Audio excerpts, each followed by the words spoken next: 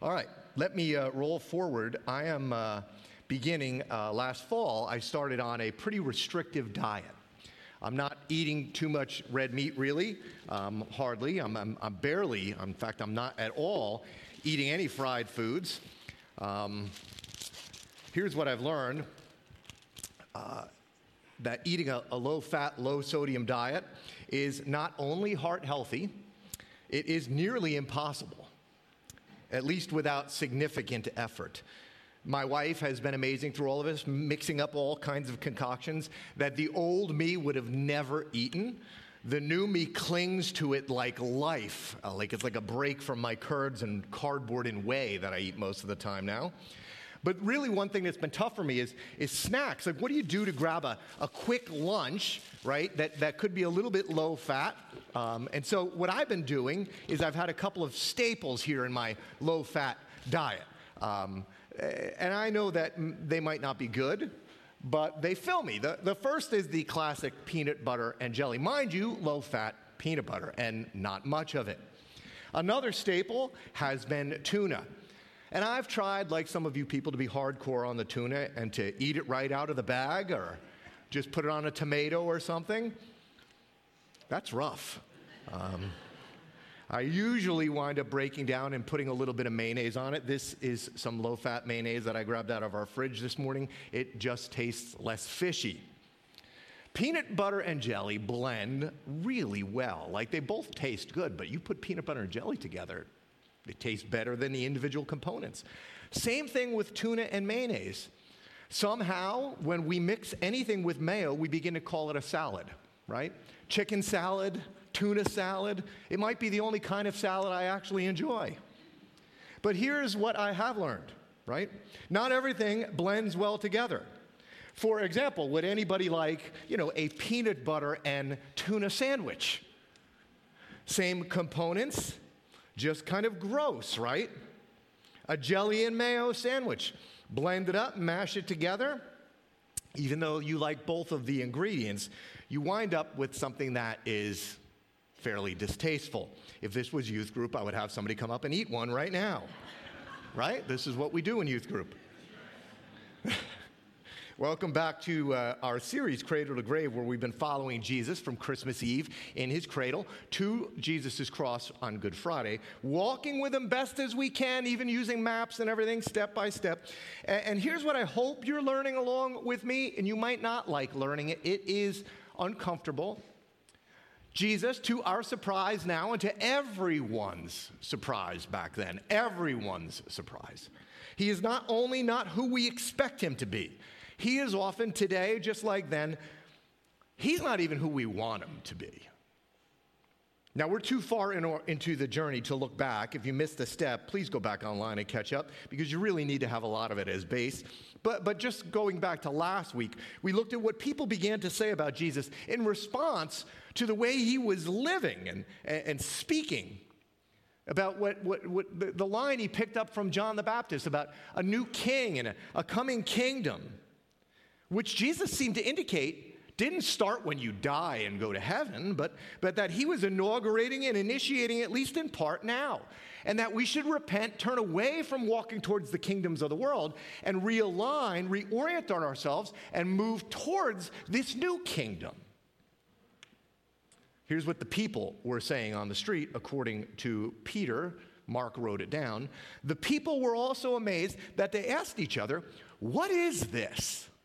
Okay, you just need to understand, this message was really weird. What is this? And with authority, a new teaching.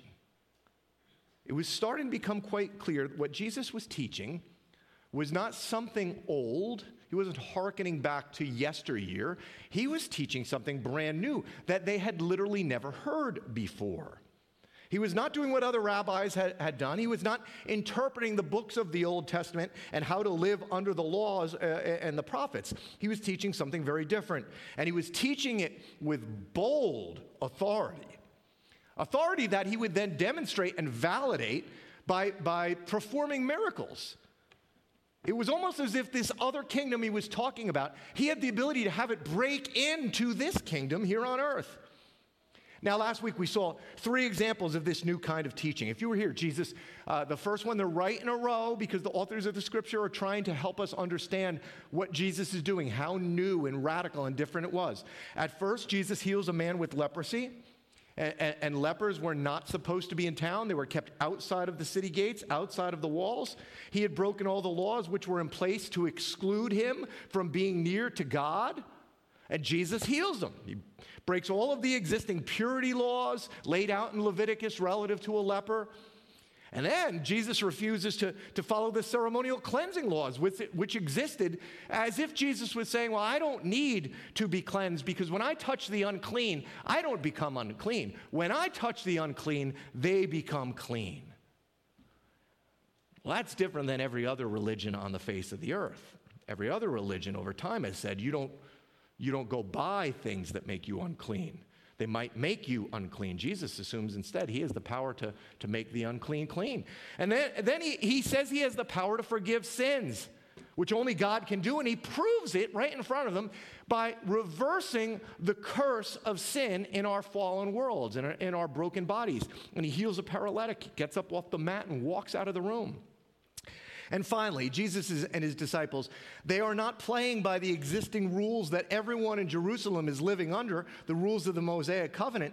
He goes to a house full of sinners and tax collectors, and he eats with them.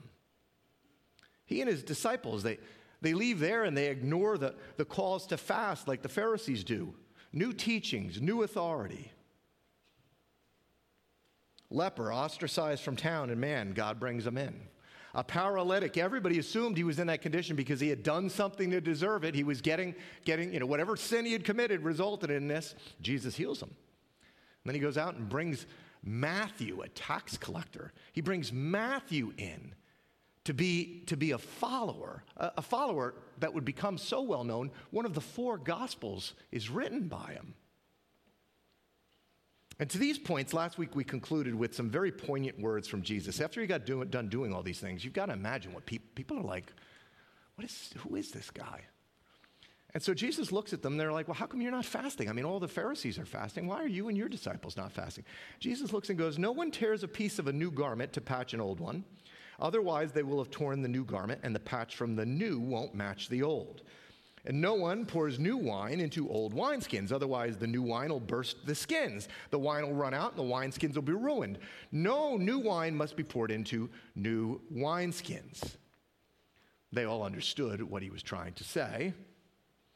There is good news. The new wine of inclusion and forgiveness and grace is being poured out and into new wineskins of the leper and the paralytic and the tax collector. But he finished his saying with a warning. He goes, everyone won't see it this way, quote, and no one after drinking old wine wants the new, for they say the old is better. Welcome to the clash of kingdoms. The old, which so many of us want to hold on to, and the new.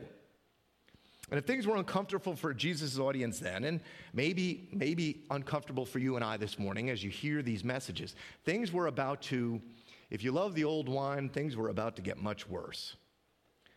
Jesus is now, if you remember, the paralytic ran out and told everybody what Jesus has done. Now the crowds are everywhere. And he's about to give the talk that would define, well, not just the rest of his ministry, it would define and differentiate his kingdom to come. You and I know it as the Sermon on the Mount, but what most scholars will tell you is that these were not just ideas housed within one sermon. It's not like Jesus said this once.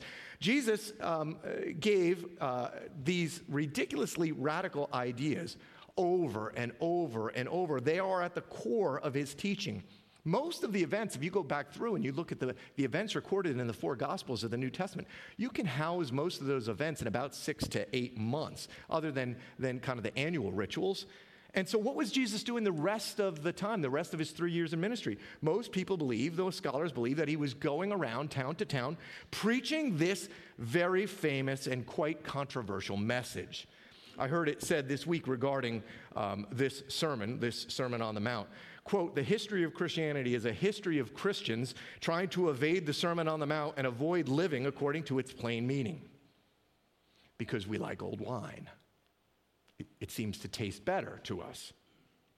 So here's the setup. Jesus gives this parable related to the old wine and new wineskins, and then he immediately does something to demonstrate, again offensively, what he's talking about. You see it in several of the gospel accounts. Jesus and his disciples are walking around on a Sabbath, picking grain and eating it. And he offends the Pharisees. You're not allowed to pick grain on the Sabbath. And then, just almost as if to wipe their noses in it, then a man walks in and he's got kind of a crippled up hand. And Jesus decides right there on the Sabbath, right in the face of the accusations that he's not honoring the Sabbath, which in first century Judaism, the Sabbath, I don't think you understand how big a deal the Sabbath was. The Sabbath was like representative of the Mosaic covenant. The punishment for breaking the Sabbath was death. And Jesus seems to be ignoring all of these things. And again, not because he doesn't honor the old covenant, but because he continues to place, much to their frustration, people above protocols and relationships above religion and the lame above the law. And in this moment, this willful healing of this man on the Sabbath, I mean, this wasn't even an emergency. That guy could have waited till Sunday. Their Sabbath was Saturday. At this moment, this willful healing of this man on the Sabbath, it begins the end for Jesus. Luke writes that it was just at that moment when he did this, quote, "The Pharisees and the teachers of the law were furious, and they began to discuss with one another what they might do to Jesus." This is the beginning of the end. They begin to say, we're going to do to him what the law commands we do to him. He's a Sabbath breaker. He's a lawbreaker. Doesn't respect Moses, doesn't respect the temple. Now, this very famous sermon, it's bookended by two statements that I think help frame how controversial what Jesus is doing is. It'll give you a sense. First, in regard to those first two stories about what Jesus is doing on the Sabbath and healing that man on the Sabbath, Mark tells us that, quote, when his family heard about this, about what Jesus was doing on the Sabbath, his family, this is Mary and Jesus' brothers, they went to take charge of him, for they said, he's out of his mind. Can you imagine? This is just another reason why you should believe the scripture, right? If you were going to invent this story, this is a detail that you would leave out, that his mother and his brothers came to him and said they thought he had lost his mind. He's crazy. That's what comes right before the Sermon on the Mount. You know what comes right after the Sermon on the Mount? When Jesus had finished saying these things in this sermon, the crowds were amazed at his teaching because he taught as one who had authority and not as their teachers of the law. Amazed, that's the NIV translation. If some of you have different translations, a lot of times it's astonished. But the Greek word actually means he's out of his mind. It's bookended. This sermon is bookended by his mother saying he's out of his mind, and everybody that heard what he just said going, that guy's nuts. He's crazy. So what did he do? What did he say? Well, here's how he begins. Matthew lays out the scene. When Jesus saw the crowds, he went up on the mountainside and he sat down. His disciples came to him and he began to preach. He's still up in northern Israel, if you remember our map. He's in Galilee, the region by Lake Galilee, by the Sea of Galilee, where he had called his disciples. And as I've been showing you this week by week, you can go to all these places. These are not fictional made-up accounts. The New Testament is a historical document. This is a picture, right, that you're going to be looking at when it goes up here, of what's known as the Mount of Beatitudes. It is on the northwest shores of the Sea of Galilee. It's been revered as the place where Jesus preached this sermon for over 1,600 years. There's a little chapel there now. Interesting fact, it's actually at a negative altitude. It's 200 meters above the Sea of Galilee, but it's 25 meters below sea level. It's actually one of the lowest summits in the world. So it's kind of interesting. Jesus is preaching the Sermon on the Mount at one of the lowest summits in the world. And it would make sense because it is right here at this summit, which is below sea level. Crazy as that might sound, Jesus begins with some really crazy messaging about a new wine and a new kingdom. He goes, "Blessed are you who are poor, for yours is the kingdom of God." Now look, if you've been around the church, we romanticize these words, right? Oh, the Sermon on the Mount is so beautiful. We put them on pillows and stuff. These words, blessed are you who are poor, they reside on the pillows and the leather couches in the homes of the rich. Right? But these are upside down truths for both the Jews in the first century Israel and for the impoverished Gentiles all around town. They had a worldview that's not much different than our worldview. That it's not the poor that are blessed by God, it's the rich that are blessed by God. Look, it's evidenced they're rich. Poverty then, right, just like now, is not a sign of God's blessings.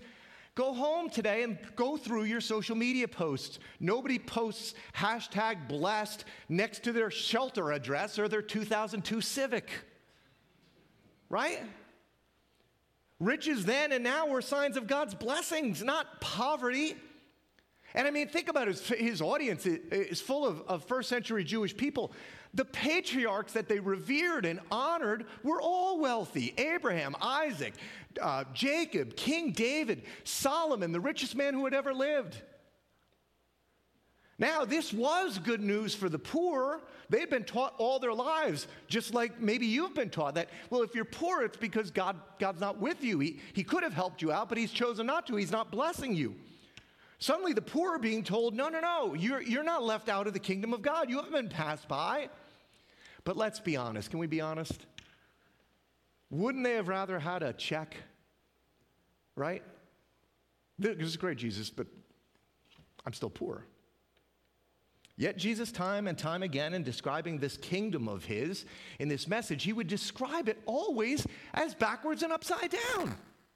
From the kingdoms of the world and from everything that religion had taught them. You've heard these teachings, but we don't take them seriously. Blessed are you who hunger now, for you will be satisfied. Blessed are you who weep now, for you will laugh. It's all upside down. It's all backwards. It's all not the way we think it should be. How about this one? Blessed are those who hunger and thirst for righteousness, for they'll be filled.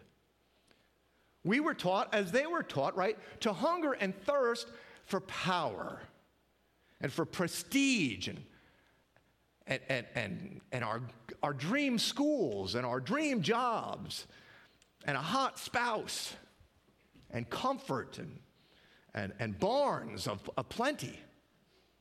It wasn't just physical hunger, but blessed are those who hunger for what is right and what is just and good.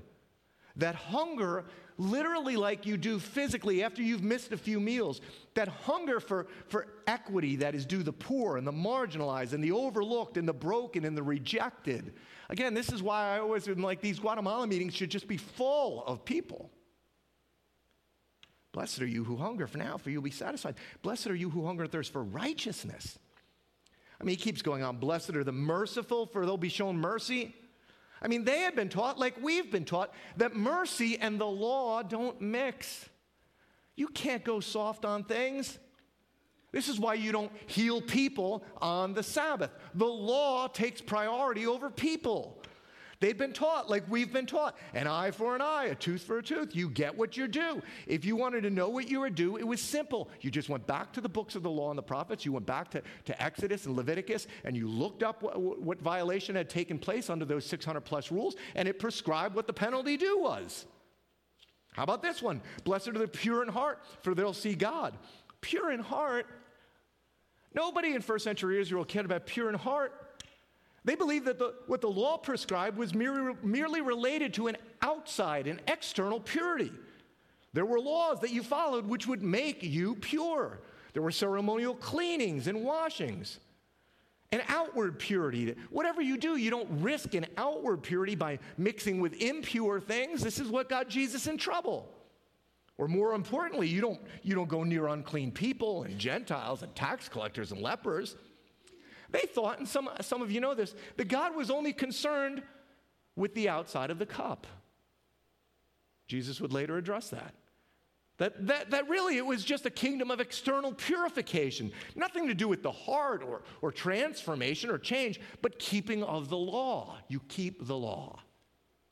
And then imagine how offensive this is if you're sitting there then, or maybe, listen, please hear this. You're sitting in Mendham, New Jersey. But woe to you who are rich, for you've already received your comfort. Woe to you who are well fed now, for you're going to go hungry. Woe to you who laugh now, for you're going to mourn and weep. Isn't the Sermon on the Mount beautiful? It's so comforting for rich people like me. I mean, is he serious? This is why everybody's going, this dude's whacked. It is the complete inversion of both a worldview and of their religion. It was true and shocking then, and I would argue if you take Jesus seriously, it's still true and it's still shocking. And yet he refuses to stop.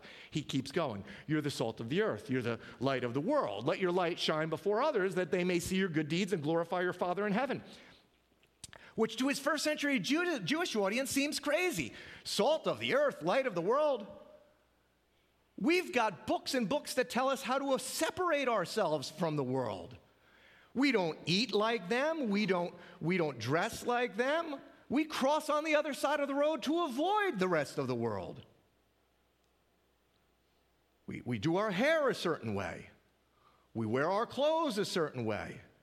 It's right there in Leviticus. We don't intermarry with them. It's right there in Leviticus. We're the chosen people. We are God's holy people. We're not interested in all of these other people glorifying our God. You know what we're interested in our God doing is smiting all of these other people.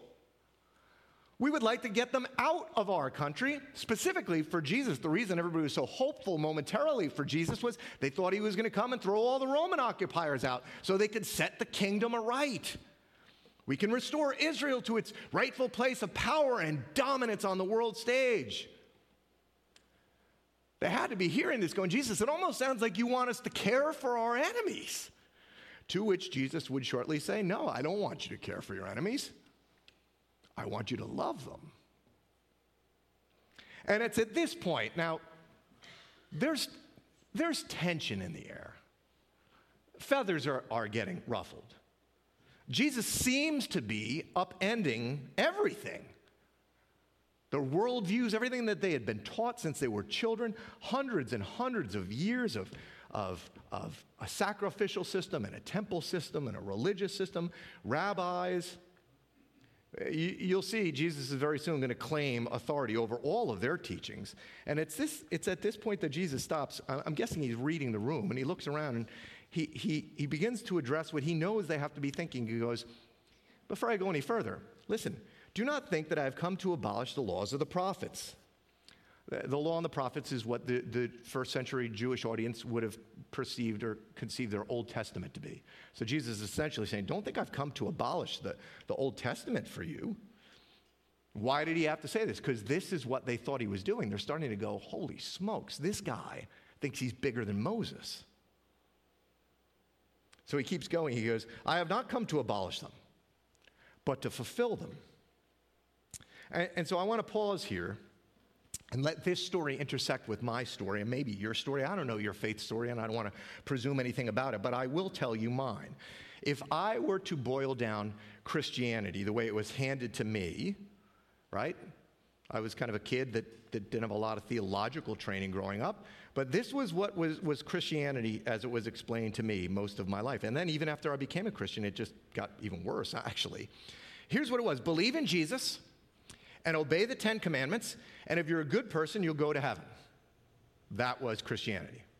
Believe in Jesus, obey the commandments, be a good person, do those 3 things, and you're in. Now, maybe that's what you've been taught too. And it makes perfect sense that it would be.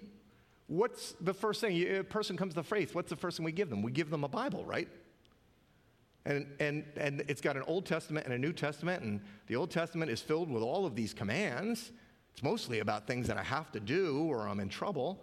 And the New Testament is all stories of Jesus, and so it seems at first blush like, okay, here's what you got to do. You got to obey these commands, and you got to believe in Jesus, and if you're a good person, you'll go to heaven. Makes perfect sense. Until it doesn't. For me, and maybe for you, and maybe for many of us, Christianity becomes a blend of 2 covenants. The Old Covenant, the Old Testament, the laws and the prophets, and the New Testament, this good news that Jesus was speaking about, this kingdom. But what Jesus is doing here quite famously, and he had just said the exact same thing in different words with wine and wineskins, right, is that the old and the new, just like tuna and peanut butter, if you will, they don't blend well together. In fact, if you try to put them together, what you're going to get is honestly quite distasteful. So distasteful that if this is the message you keep taking out to a hurting and broken and dying world, people, even though they're hungry, will take a look at it and go, thanks, but no thanks. It doesn't sound very good. What Jesus was saying to his first century audience and to his 21st century audience now is that the old covenant is over. It is done. The assignment has been completed. The book is now closed. It's completed history. The old covenant, and it was an if-then covenant, and it was a covenant between God and a nation. Its purposes come to an end. Everything that was required of it has been brought to completion in Jesus and by Jesus. You cannot pull it forward. There is no Jesus and. There is no Jesus plus. Going forward, we don't obey commands. We follow Jesus. The Old Covenant, the Old Testament is over. He goes on. I know this might, for some of you, this is like, what? And this is the way it was for me when I first started understanding it. He goes on, for I truly tell you, until heaven and earth disappear, not the smallest letter, not the least stroke of a pen will by any means disappear from the law. And so for 1 second, they're like, okay, good. We thought he had really lost it. But see, he's saying that nothing's going to change, right? Our law is still going to be here. Because for them, the law was everything. It was the deal God had set up with Moses. The law was their identity. It was what made Jews Jews. It's what made them God's holy people.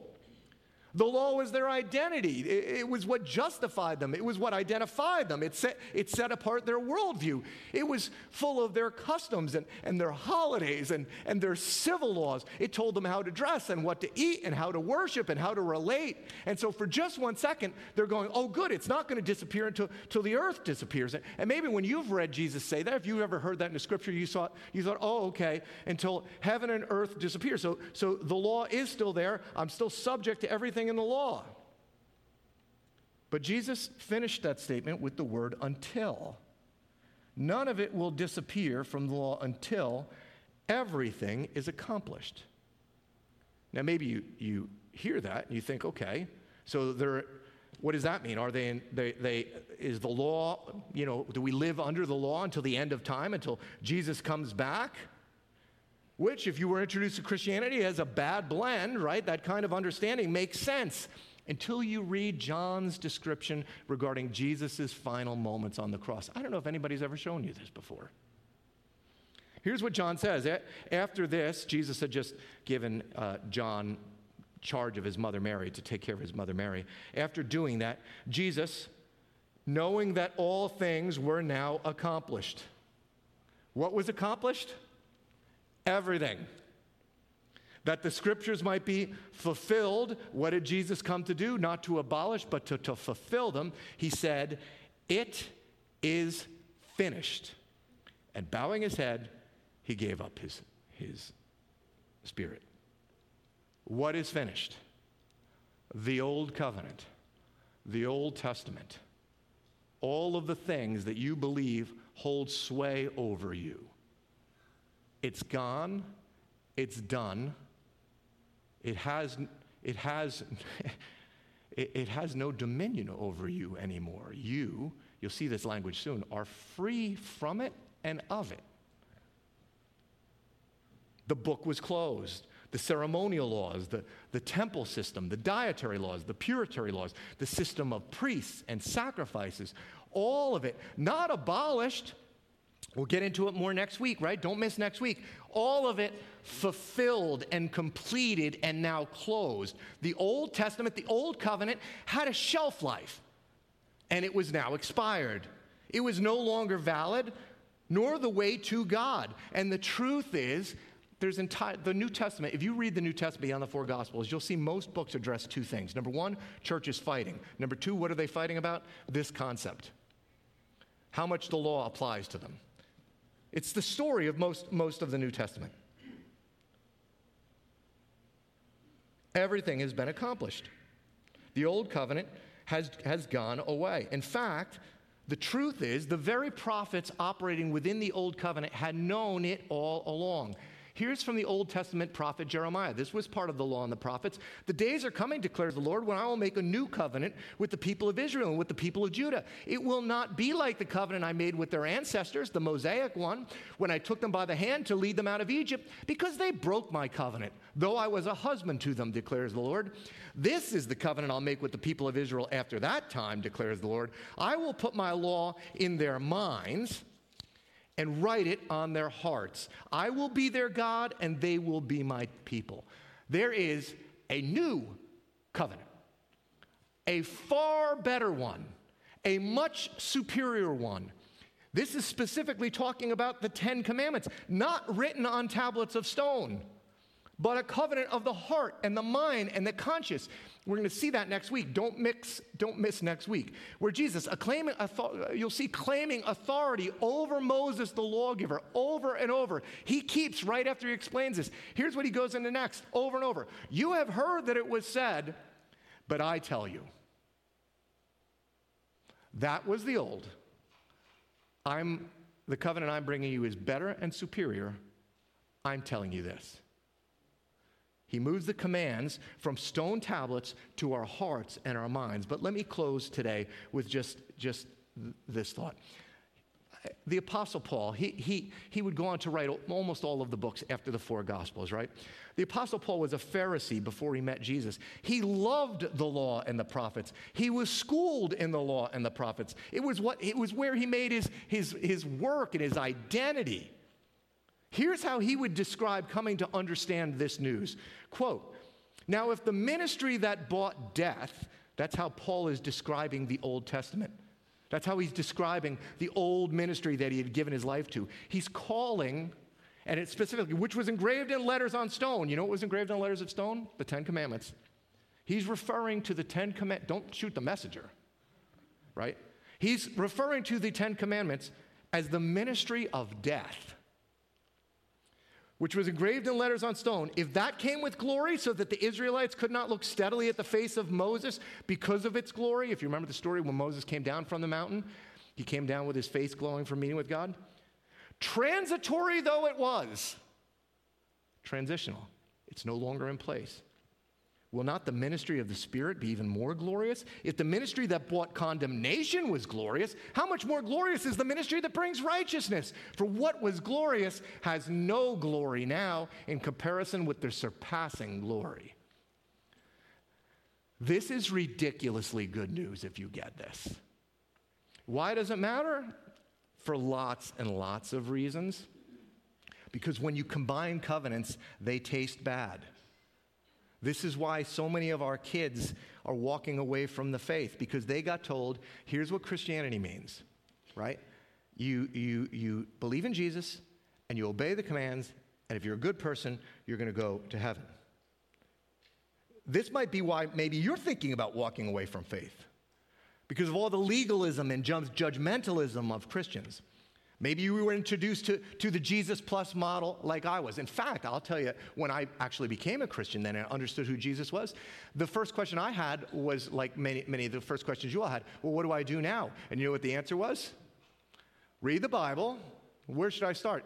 Well, at the beginning, which gets very confusing, right? And then well, you got to be good now. And friends, this is where all this stuff comes from. Like when I first became a Christian, it was like, okay, if you thought you were good before, well, now that you're a follower of Jesus, now you really need to be good. Because now you're a follower of Jesus. And so no drinking, no dancing, no smoking, no movies. All that stuff comes from a bad blend, a toxic blend of two covenants, one dead, one alive. It is a ministry of death. This is not Christianity. You should walk away from the bad blend. But what if you walked away from religion and you walked towards a new king and a new kingdom. And you really started to go, I think there's good news over there. Maybe you've been told Christians are hypocrites because we don't follow everything in the Bible. And people, your kid goes off to college and a professor shows them lots of stuff in the Bible that Christians don't do. And so you've been chastised that you pick and you choose what it is you believe. You see, if you try to live by the blend, that's true. Maybe growing up, the preacher told you, if the Bible says it, I believe it, and that settles it. And the Bible seems to say lots of things that we don't do anymore or make no sense. And I don't do most of it anyway. So maybe I'm not a Christian. Maybe I'm just a hypocrite. True. Maybe my friends are right. Maybe my professor has convinced me. I mean, it is true. The blend actually makes no sense. But if you understand that the old covenant, almost in the fashion of a cocoon, has birthed this new one, and what's old needs to be left behind, that makes sense now. Because that book is closed. That score has been settled. You don't have to keep trying to pull it forward. I mean, this truth, this understanding, it impacts everyone in the room. If you get it, right? If you get it, for those of you that feel far from God, please understand, right? You probably feel far from God because you feel like you can't do it. You can't be the shiny, happy Christian person. You can't live up to all of the laws and the commands and the expectations. And so you're like, I don't know. I have good news for you. You're not subject to those laws. Jesus set you free from them. In fact, I have even better news. Jesus lived up to them for you. You don't have to. Furthermore, you can't. You can't. One of the purposes of the law was actually to convict and convince you that you can't live up to it, that you need grace. Our relationship with God is no longer through the law. It is through Christ and his righteousness, not ours. Because of Christ, God actually sees you. If you're feeling distant from God because you can't keep the law, I have good news for you. God sees you much different than you see yourself. Now, for those of you like me that can get, if you're a church person, we can get caught up in the bad blend a lot. The Jesus plus or Jesus and type of faith. Here's what Paul would tell you, and Paul was always fighting with Jesus plus people. Christ made us free. Stay that way.